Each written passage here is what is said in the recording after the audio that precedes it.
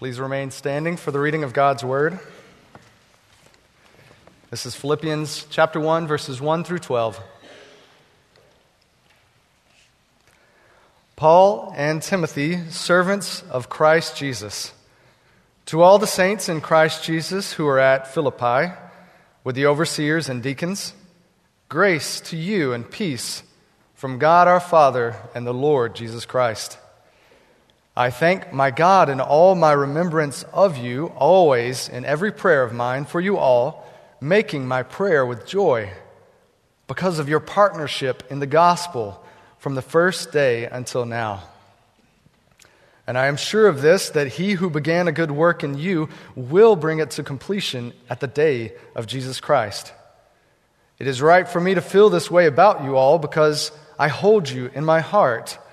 For you are all partakers with me of grace, both in my imprisonment and in the defense and confirmation of the gospel. For God is my witness how I yearn for you all with the affection of Christ Jesus. And it is my prayer that your love may abound more and more with knowledge and all discernment, so that you may approve what is excellent, and so be pure and blameless for the day of Christ, filled with the fruit of righteousness that comes through Jesus Christ, to the glory and praise of God.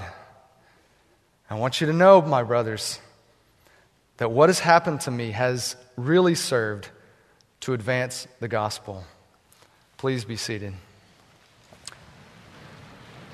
Well, it's my pleasure now to invite Todd Kelly to come speak with us. Todd Kelly is a college church missionary, and he also serves as the International Director of Leadership Resources International.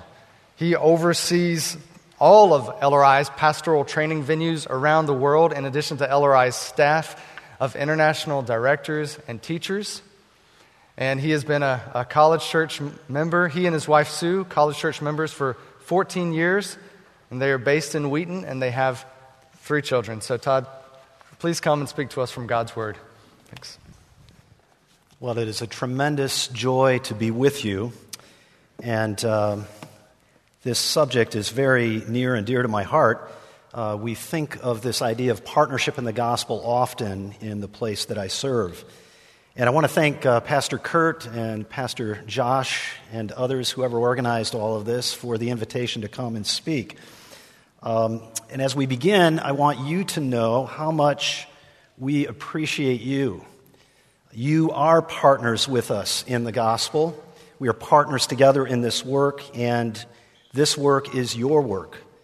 And so as we begin, I want you to know that, and I say that not just for myself and my wife and the mission I serve with and our gratitude to you, but also for the others who are here and many others who couldn't be here, who feel the very same way about you all. And so please know that we appreciate you and all you are doing in this partnership for the gospel.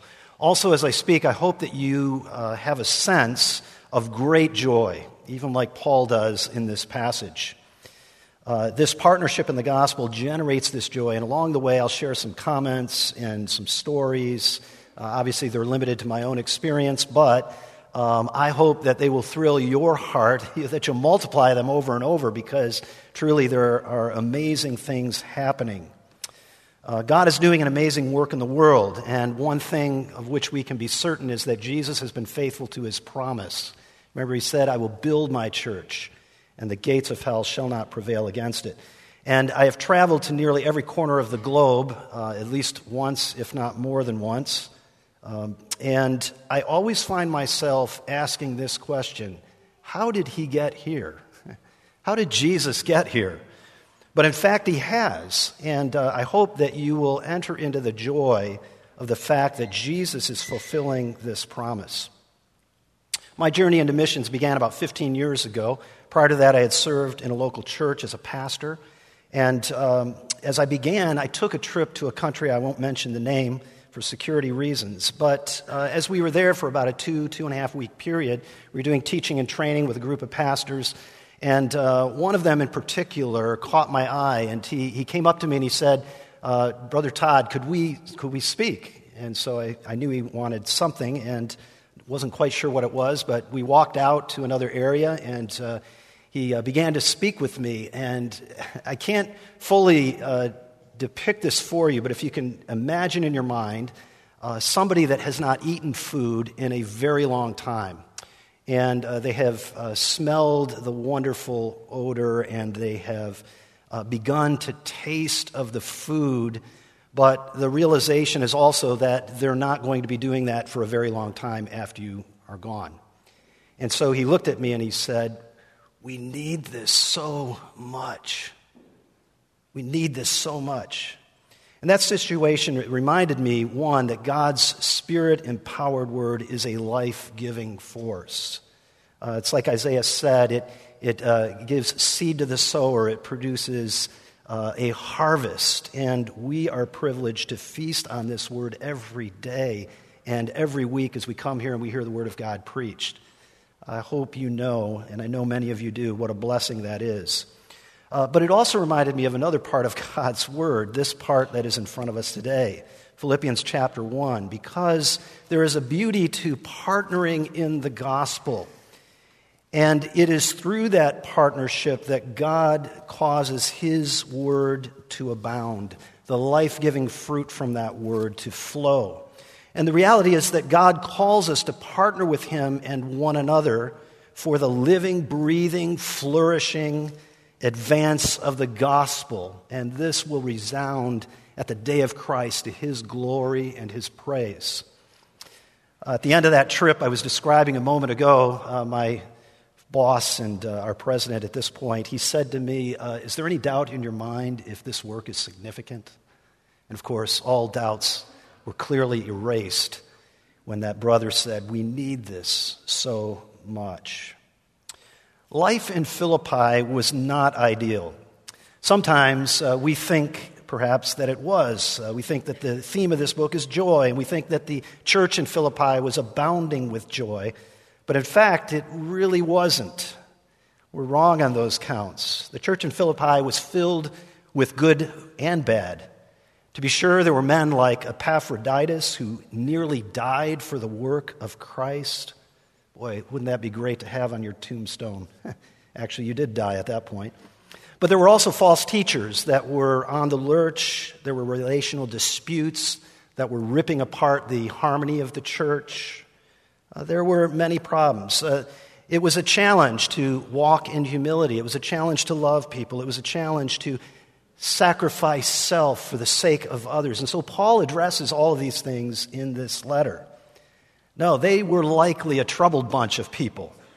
And I'd suggest to you that's why Paul begins the letter greeting them with the grace and the peace that come from Jesus Christ. And then he closes the letter in chapter 4, verse 23, saying to them, "May the peace of the Lord Jesus be with your spirit."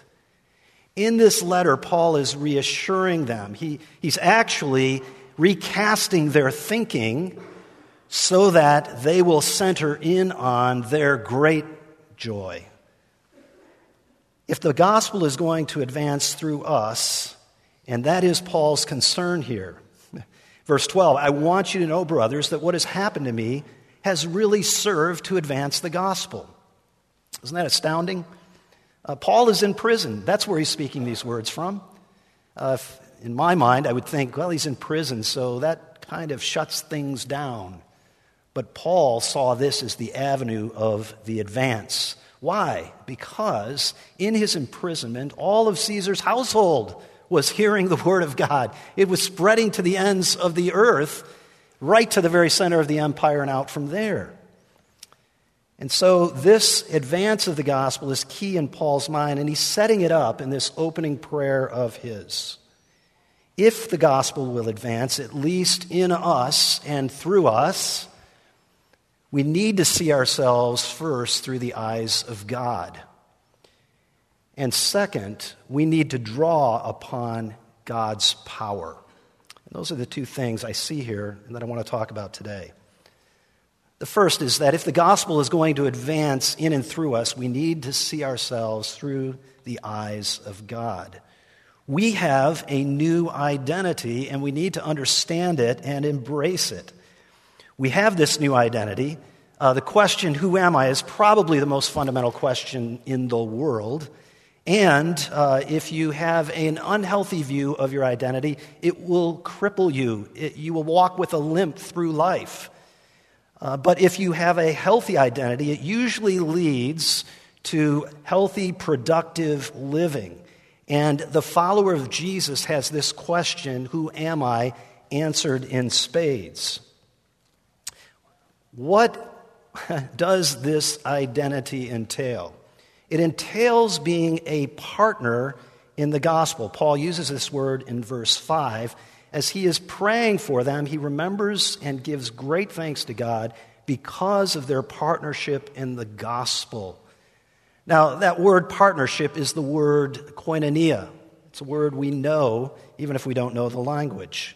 But that word indicates fellowship. Now, in English, this leads us down a murky path. Because if you go to Starbucks and you are meeting a non-Christian there, you would probably say, we're going for coffee. If a Christian is coming, you'd probably say, we're having fellowship. And I'm not sure that's what's intended here. In fact, I know it's not. However, the predominant idea in Paul's mind during this day is more like a startup venture.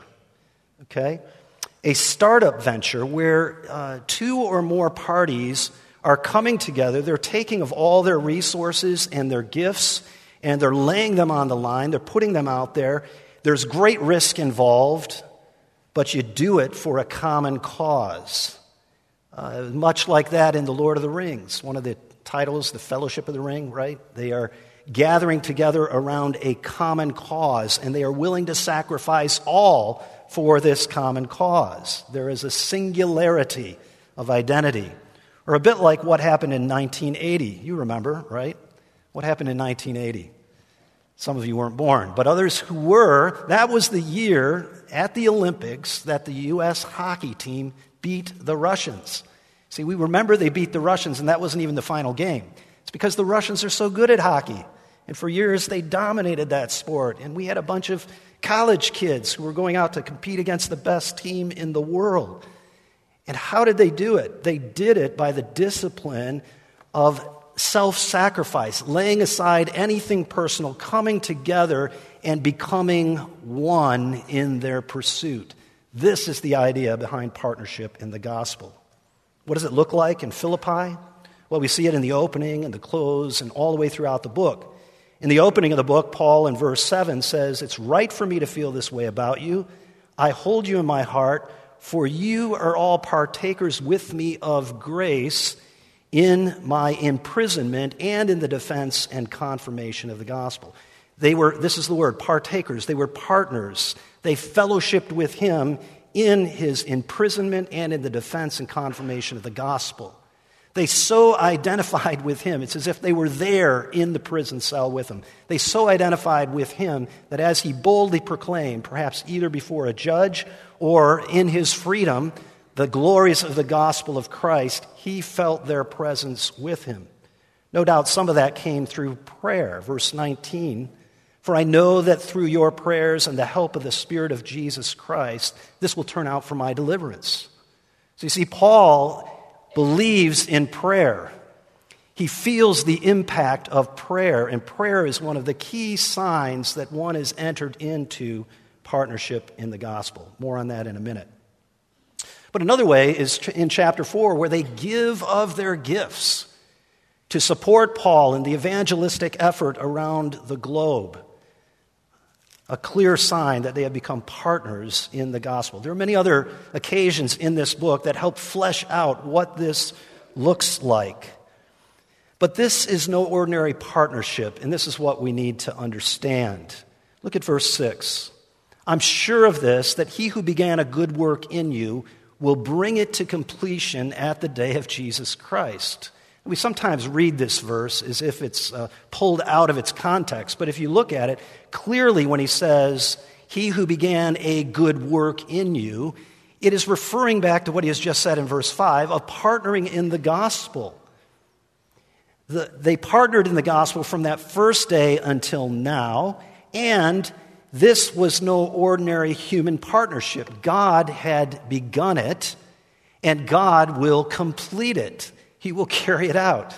It's so warm and nice and inspiring to know that God is behind this effort. It is His partnership. He calls us to partner with Him. And He calls us to partner with one another. If the first one isn't amazing enough, the second one is as well. This partnership is God-given and it's God-sustained. He's the reason for it, and He is able to keep it to the very end for the day of Jesus Christ. So, we need to take hold of who we are. If this is our identity, we need to live out what we believe. And a pastor can always tell who is in and who's out. A leader can always tell who is in and who's out. Why? People would come and they would say things like, Pastor, you know what you need to do? But what a wonderful experience when it shifts to, Pastor, you know what we need to do? So you hear it in the language. Well, Paul is all in, and you hear it in his language. The reality is he is in prison, but yet from his prison cell, he's not rotting away. No, instead, he says, verse 3, I thank my God in all my remembrance of you, always in every prayer of mine for you all, making my prayer with joy. Or he says in verse 7, I hold you in my heart. Or look at verse 8. For God is my witness, how I yearn for you all with the affections of Christ Jesus. I don't think you can say it in a stronger way than that.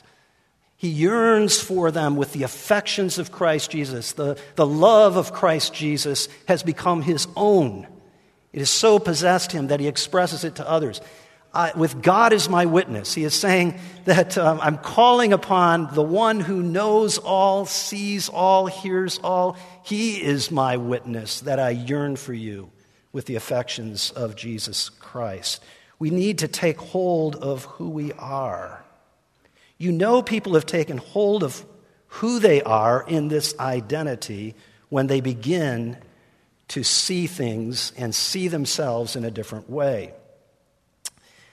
This week, I had somebody call me from College Church. Actually, a number of you did, for which I'm very grateful. But one person called me and said, Todd, we want you to know we're praying for your message this Sunday. We were just studying Philippians, and I want you to know how grateful we are to be part of your life and your ministry. Wow. That brought me to my knees. I didn't know what to say except to say thank you. I so appreciate that. I so appreciate you. They have come to own their identity as a partner in the gospel.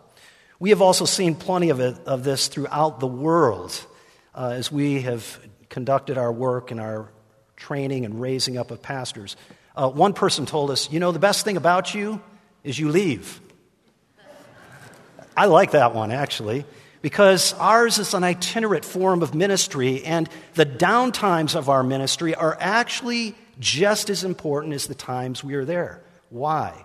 Because it is a multiplication model. They are not only asked, they are expected to go and train leaders in their churches, to go and train other pastors in their region. So it is a model where they must implement it immediately. And what better thing to say? The good thing about you is you leave. He was expressing that we trust them, we're confident in them, and we show it by getting out of the way. We're partnering together in the gospel. Another person, after 4 years of training, we finished a time of hearing his report, and then we, as we often do, we gathered around him, we laid hands on him, and we prayed for him that God would work in him and work through his ministry and raising up other pastors.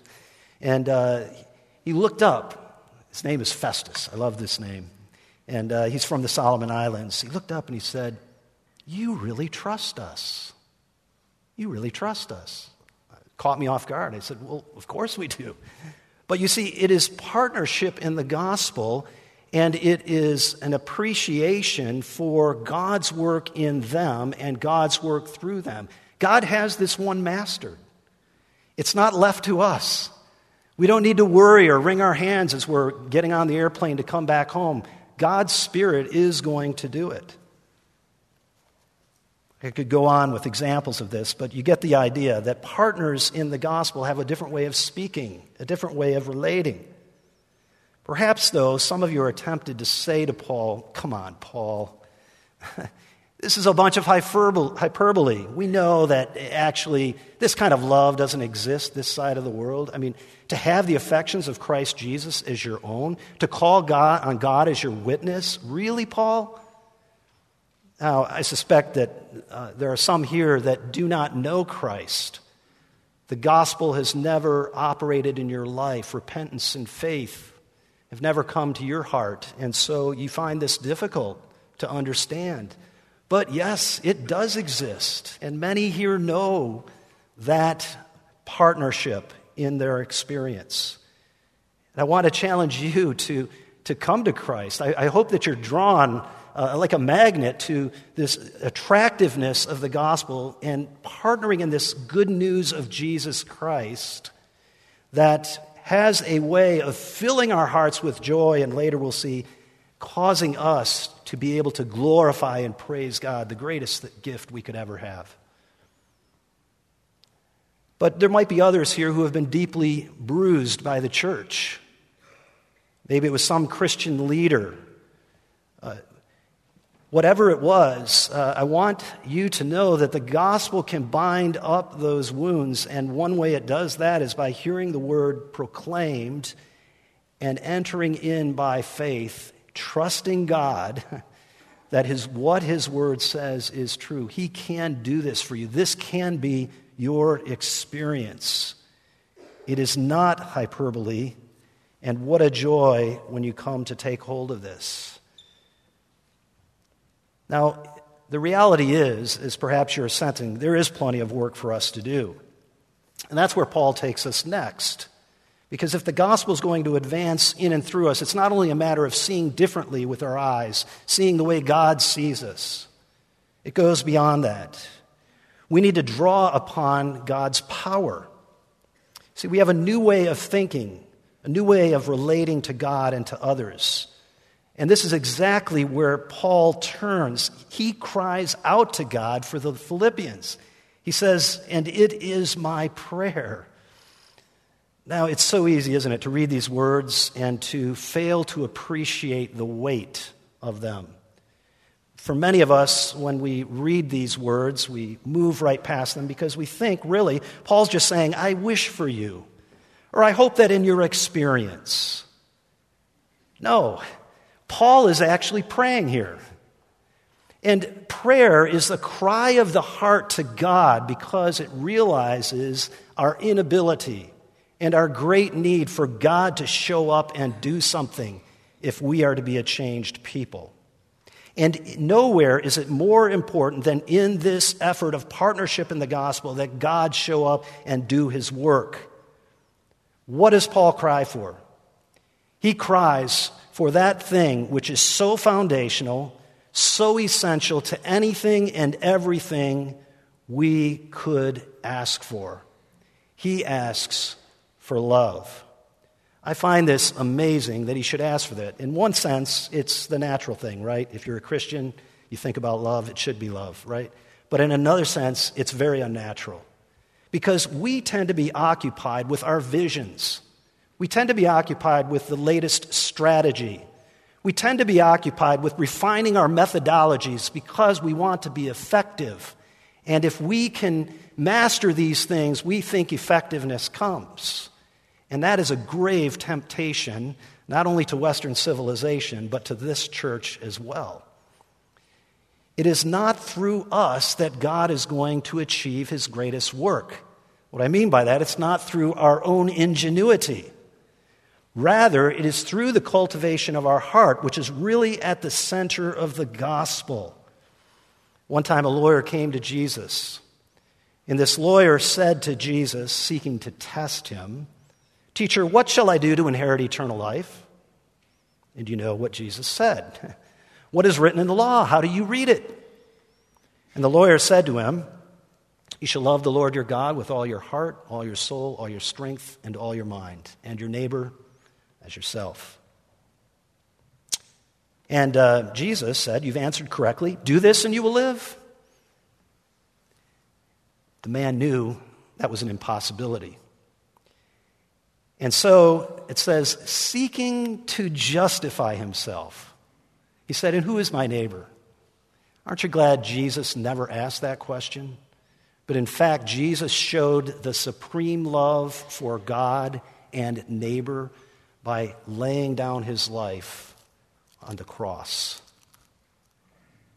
And thus, he paved the way for eternal life. Paul wants them to love one another, and he wants their love to grow. It wasn't as if the Philippians were a loveless bunch. They surely had love. I mean, you think back about Acts 16, right? In Acts 16, Lydia comes to faith in Christ. What does she do? She says, if you count me worthy, please come to my house because I want to lavish food and attention upon you. The Philippian jailer, he comes to Christ, and he moves from having just beaten the Apostle Paul with rods to binding up his wounds and anointing them with medicine and oil. And then he sets them down at a table and he feeds and strengthens and nourishes them.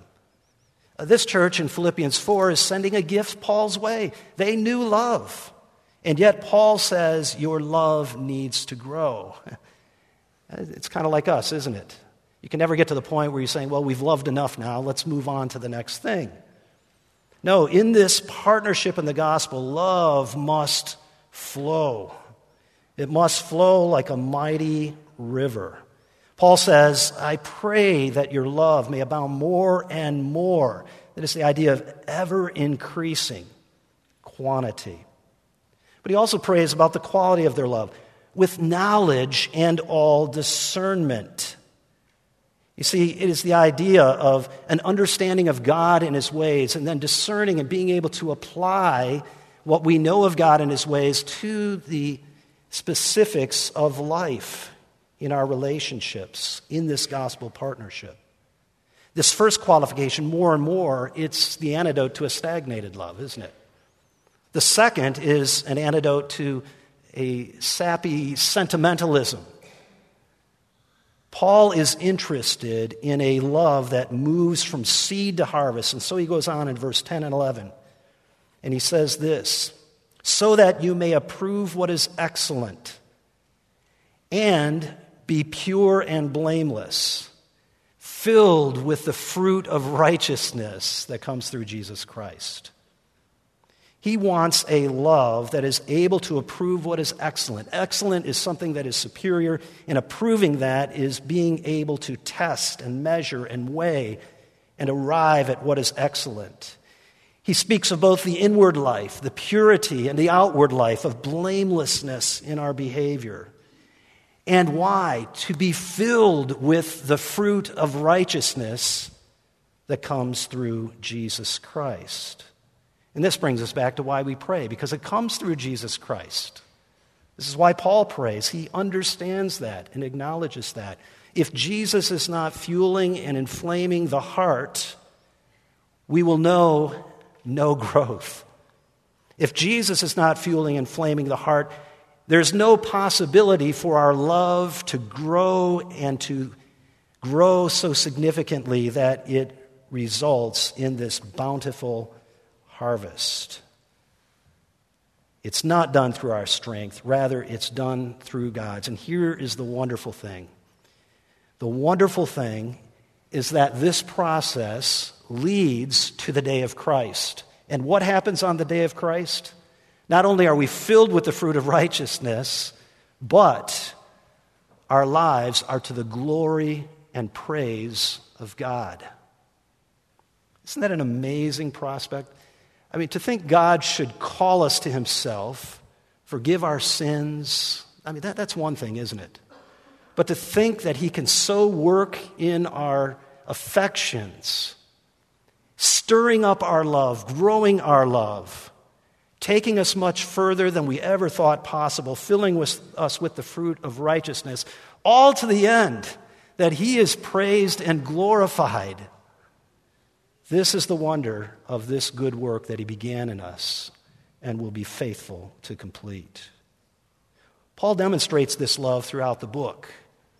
I think the way he deals with people is so instructive for us as we think about partnering together in the gospel. It applies here at College Church in our relationships with one another. It applies around the globe as we are interacting with people of different cultures.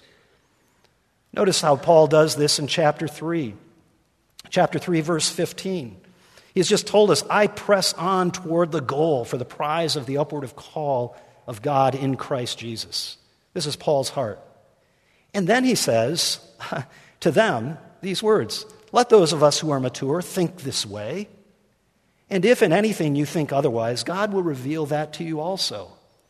We were studying this passage with a pastor in another country, and it dawned on this pastor that this was rather different than the type of leadership he was used to seeing from pastors in his country. He was used to seeing people who stood up, they were very strong in their demeanor, and they told people what to do. But notice the patience of Paul. If they don't think this way yet, it's okay. Paul says, let us hold up to what we have already attained. And then he says, if in anything you think otherwise, God will show that to you too. How could he do that if it weren't for this deep affection within his heart? He deals differently with people than we're so. You say, but it takes too long to get there. Oh, but it's worth it. It's worth it. That's our value of expediency coming through, efficiency. We want things to be done in a quick amount of time, not God's way. Or look at chapter 4, verse 2 and 3. I entreat Euodia, I entreat Syntyche to agree in the Lord. Yes, I ask you also, true companion, help these women who have labored side by side with me in the gospel. And then he continues on. But what is he saying here? He calls Euodia and Syntyche to set aside their differences. Their differences still exist, but set them aside because you're a partner in the gospel. You are centered around the Lord Jesus. Agree in the Lord. But then he goes on to say to this companion, help these women. He is sensitive to the need. It's not always easy to solve these disputes, but they need help. They need shepherding. They need people to come alongside. This is the way we relate as partners in the gospel. How do you know when people have come to see themselves as partners? It affects the way they relate. It affects their priorities. It affects their spirit. I remember being in one country not all that long ago, and of course, been there many times before over a multi-year process of working with this group of pastors, and a denominational leader wanted to join us, and we said that would be great, So he came I think he came especially to ream out every one of the men in there who reported to him. Thought, whoa, that's a different style of leadership. But what impressed me was that the men in that room, though they had every right to shoot back at him in the way he shot at them, and though that was the culture, and though they had experienced things like this, and it had shaped their thinking, yet they didn't. They responded back in love. It was love that drove their understanding and their way of relating, because I think they understood the message of this book. You're partners in the gospel. Our love will fuel this partnership. I want to raise this before you. Is this the cry of your heart? Are you desperate because you know God has to do this internal work upon your heart and upon the life of this church, that we could abound more and more in love with real knowledge and all discernment, that it will lead to this glorious fruit of the gospel, the partnership in the gospel? That is my prayer today, that as we hear this, we will come back to something that really is fundamental, basic, and necessary for thriving partnerships in the gospel of the Lord Jesus Christ. Please join me in prayer. Father, we thank you for your great work of the gospel. We thank you that you have opened our eyes, that whereas once we were blind, now we see.